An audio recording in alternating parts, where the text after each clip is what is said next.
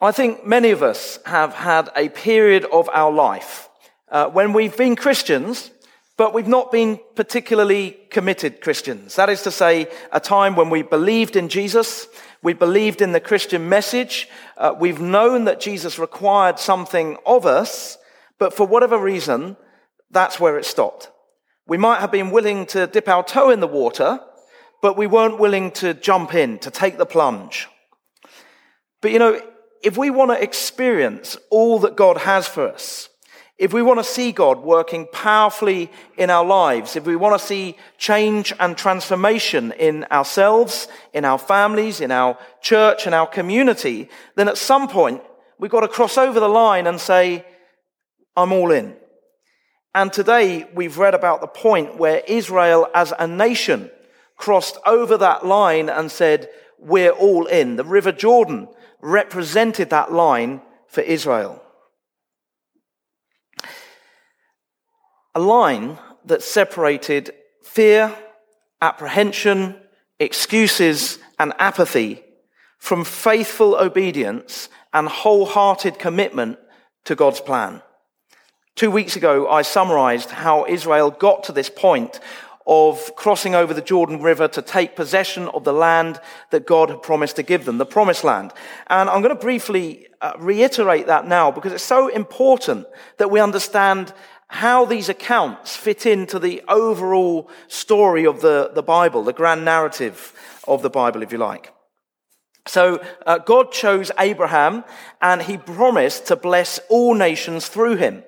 Abraham had a son called Isaac. Isaac had a son called Jacob. Jacob had 12 sons, the second youngest of whom was Joseph. And Joseph was Jacob's favorite son, and that caused all his older brothers to be really jealous. In fact, they hated Joseph, so much so that they sold him into slavery. And Joseph was carted off to Egypt. But God was with Joseph, and through God's providence and an amazing sequence of events, Joseph became the second most powerful person in Egypt, second only to the ruler, Pharaoh. Now, after many years, Joseph's family experienced a great famine in the land, and his 10 elder brothers arrived in Egypt in search of food. To cut a long story short, Joseph was reunited with his brothers.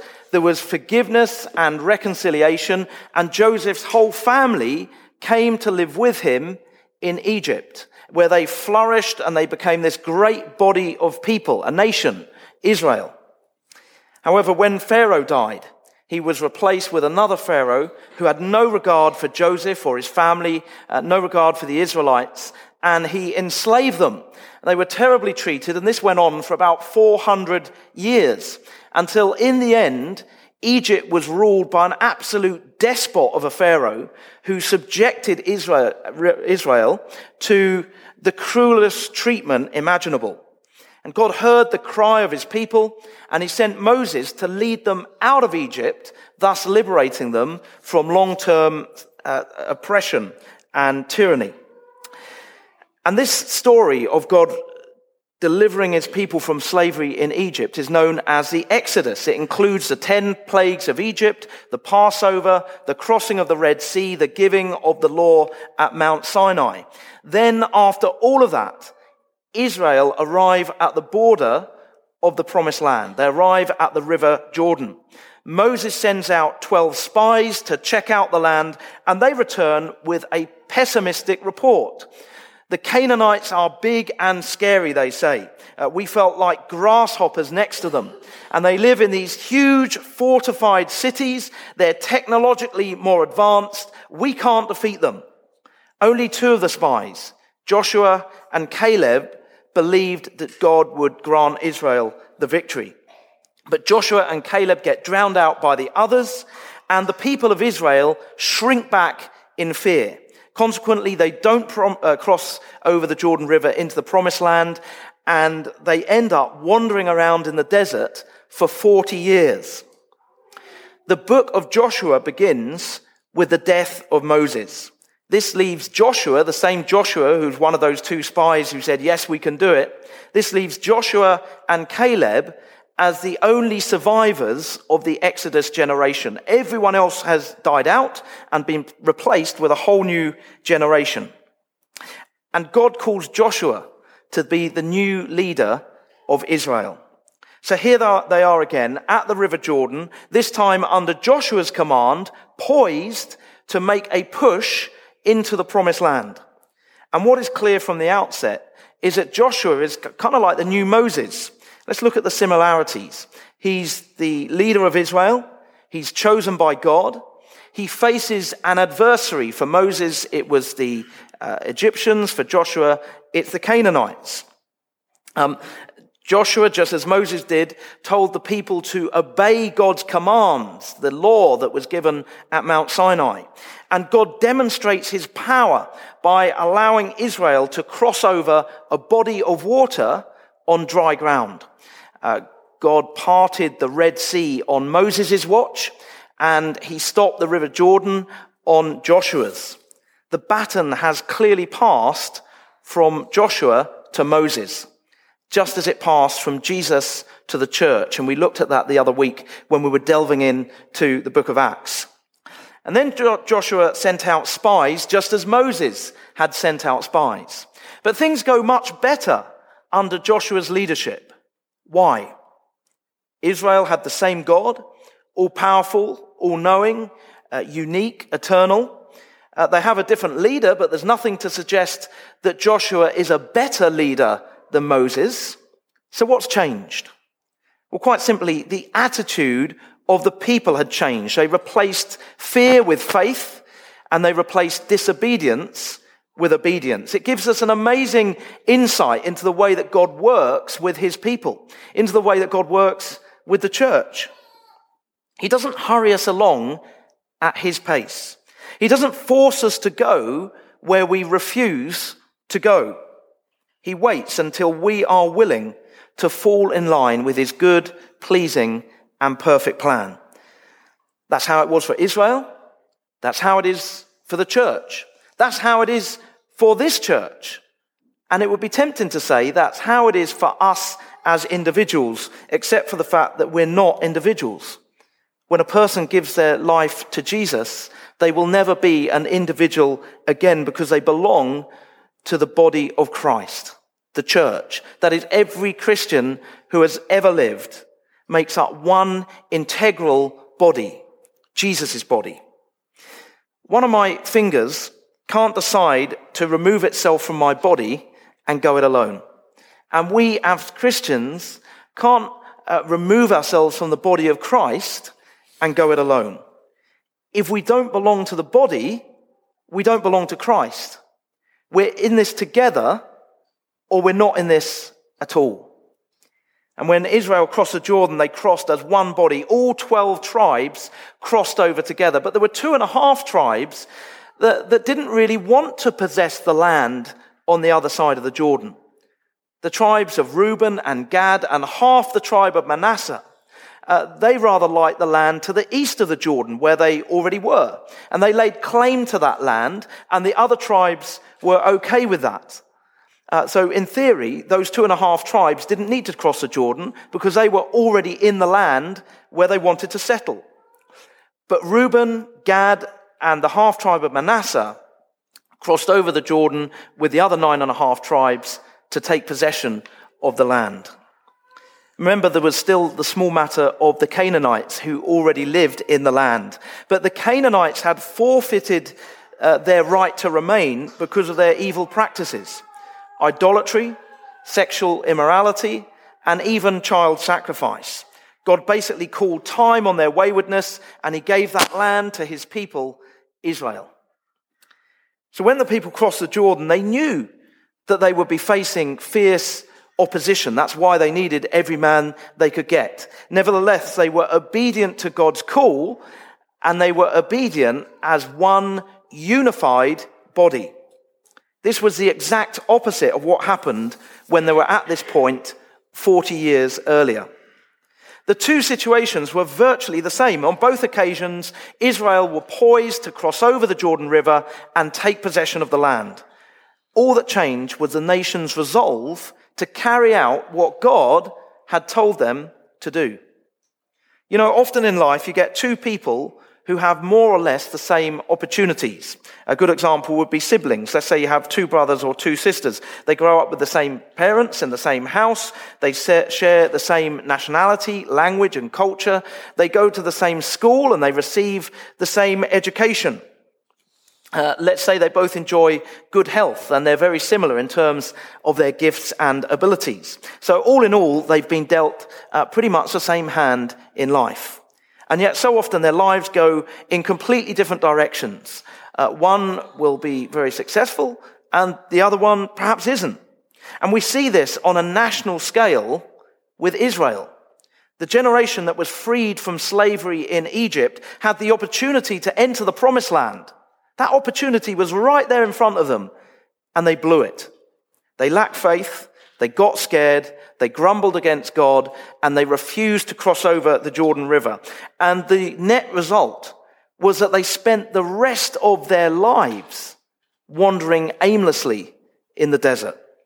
The next generation were presented with exactly the same opportunity, but they didn't blow it. They trusted God, they rallied together, and they stepped out in faith. But you see how this is directly applicable to the church. It's directly applicable to this church, St. Andrew's, whose God is calling us to cross over that line and say, we're all in. Not as individuals, one at a time, as and when we feel like it, but as a body. God is calling us as a body that includes every single one of us. The concept of a river provides us with a good analogy. You can't have a situation where one part of a body crosses a river, but not the rest of the body. You can't have 50% of a body cross the river and not the other 50%. Well, you can, but it means dismembering the body, and then it doesn't function as a body. In the overall scheme of things, we're a very new church. And it feels to me like we are assembling on the east bank of the Jordan. We have this great opportunity in front of us. We live in one of the fastest growing communities in Queensland, even in Australia. A community that desperately needs to know the love of Christ. Yes, people are very comfortable here, but material wealth is no substitute for the fullness of life, the eternal life that Jesus offers us. Israel were crossing the River Jordan to fight effectively a military campaign. We have a campaign to fight, a campaign to win as many souls for Jesus as possible, a campaign to take the love of Christ out into the community. And make no mistake, we will face opposition as individuals and as a church. But this is not the time to be fearful and faithless. It's not the time to make excuses or throw in the towel. We've got two choices. We can back down and spend years wandering around in the wilderness, or we can rally together and step out in faith. If we want to realize our kingdom building potential as a church, if we want to lay hold of all that God has in store for us, then we need the collective buy-in of the whole church. But we can be so short-sighted. We can be on the cusp of something incredible and completely fail to see it. Last week we heard how the spies that Joshua sent into the city of Jericho, they had a conversation with a resident of that city, a prostitute by the name of Rahab. And she said this. She said, I know that the Lord has given you the land and that dread of you has fallen on us, and that all the inhabitants of the land melt in fear before you. For we have heard how the Lord dried up the water of the Red Sea before you when you came out of Egypt. But that whole Red Sea thing happened 40 years before this conversation took place. The Canaanites were melting in fear, just waiting to be conquered. And what were God's people doing? They were wandering in the desert, grumbling against God. So often we say, why isn't God doing something about X, Y, or Z? But it could be that God is ready to do something about X, Y, and Z, and he's just waiting for us. I was at a church previously where we launched a new service, and a reasonable number of people came to the opening service, so perhaps not as many as we might have hoped for. And one lady in the congregation turned to me and said, I thought we'd get more people. I said, did you invite anyone? No. God's got a plan for our church, our lives, our community. But we've got to play our part. I think very often God is ready to do something wonderful, but he's not going to rush on ahead without us. God was ready to give his people the promised land, but only if they crossed the River Jordan. First time they didn't, second time they did. But isn't it interesting that as soon as they stepped out in faith together, God revealed his power in a very dramatic way. From verse 15 we read, as soon as the priests who carried the ark reached the Jordan and their feet touched the water's edge, the water from upstream stopped flowing. It piled up in a heap a great distance away at a town called Adam. The River Jordan wasn't a huge obstacle, and yes, we know that it was in flood, but Israel could have crossed that river without God's supernatural intervention. But by drying up the riverbed, God reminded the people how he'd parted the Red Sea. He affirmed Joshua's leadership. Joshua was the second Moses, as it were. And God gave his people the absolute assurance that he was with them. But of course, this only happened when they stepped out to cross the River Jordan. The rest of the book of Joshua describes how Israel took possession of the land and divided it amongst themselves, just as God had promised they would. But as we've already heard, this only happened when they were unified as one body. It was a case of one in, all in. And that's what God wants for his people. When I was in the Royal Marines, we used to use that expression quite a lot, one in, all in. And the first time I really understood what it meant, we were on a speed march. We were in training, and a speed march is where you have to cover quite a lot of ground as quick as you can and in fairly light order. So you're carrying maybe 35 pounds of equipment and a rifle, and you do this kind of walk stroke run for a fair distance. And we got towards the end, and we could just see the vehicles in the distance. The trucks that would take us on to where we were going next. And the training team said that we had to run an individual best effort to the vehicles, and we had to get there within 5 minutes. So we all went herring off as fast as we could, and about 2/3 of us arrived at the vehicles within that 5-minute time frame. And the other third sort of came in as and when they came in. And when the last person came in, the training team announced that those who got there within the 5 minutes could get on the trucks and they would be transported to the next location. And the third that didn't make the timing, they were going to have to run the 10 kilometers to the next location. And we were all pretty exhausted by this stage, but as soon as the training team announced this, someone who was in the group who arrived first said, one in, all in. And of course, we knew what that meant. We all ran the extra 10 kilometers together as a troop. There would have been something deeply unsatisfying about getting in those trucks and being driven away, leaving that group of men, our friends, who are going to be asked to do so much more. And I imagine that's how it must have felt for the tribes of Reuben and Gad and the half-tribe of Manasseh. There was no question of letting the other tribes go it alone. Individual Israelite clans could not behave as if the destiny of the other clans had absolutely no bearing on them.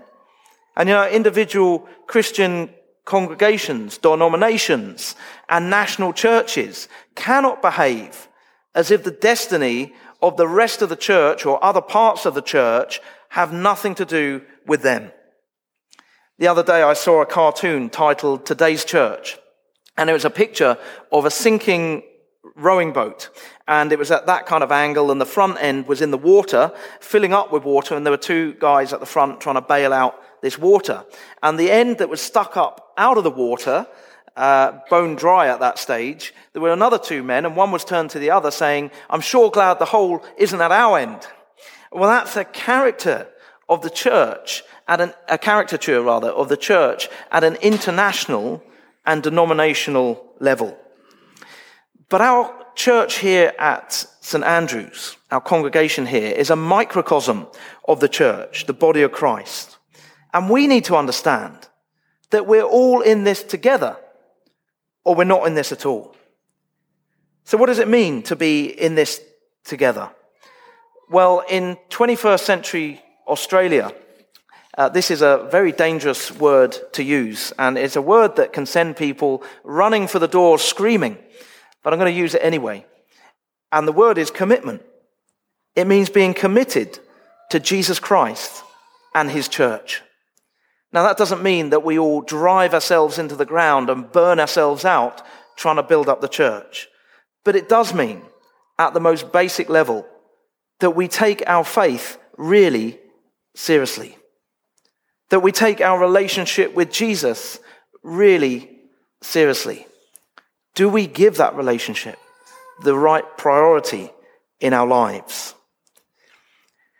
People have died for their faith in Christ, and not just a few, and it's still happening in other parts of the world. As Scott said the other week, we are not just a Jesus appreciation society. We're the Spirit-filled church of Christ, and we have a mandate to advance Jesus' kingdom together. An opportunity stands before us, and what we make of it depends on whether or not we are prepared to step out in faith as one body. Whether or not we're prepared to say, we're all in this together. One in, all in. Let's pray. Heavenly Father, we thank you that you do call us to be your hands and feet in the world, to represent Jesus, to bring about change and transformation in our families, in our community, in our society. And we pray, Father, that we will increasingly not see ourselves as a collection of atomized individuals. Pray, Heavenly Father, that we will see ourselves as a body, an integral body that has a mission to proclaim the good news of Jesus Christ in a myriad of different ways. And so we pray, Father, that increasingly we will pull together and draw together as a community, and we will step out in faith together, expecting you to do incredible things in us and through us. And we ask this in Jesus' name. Amen.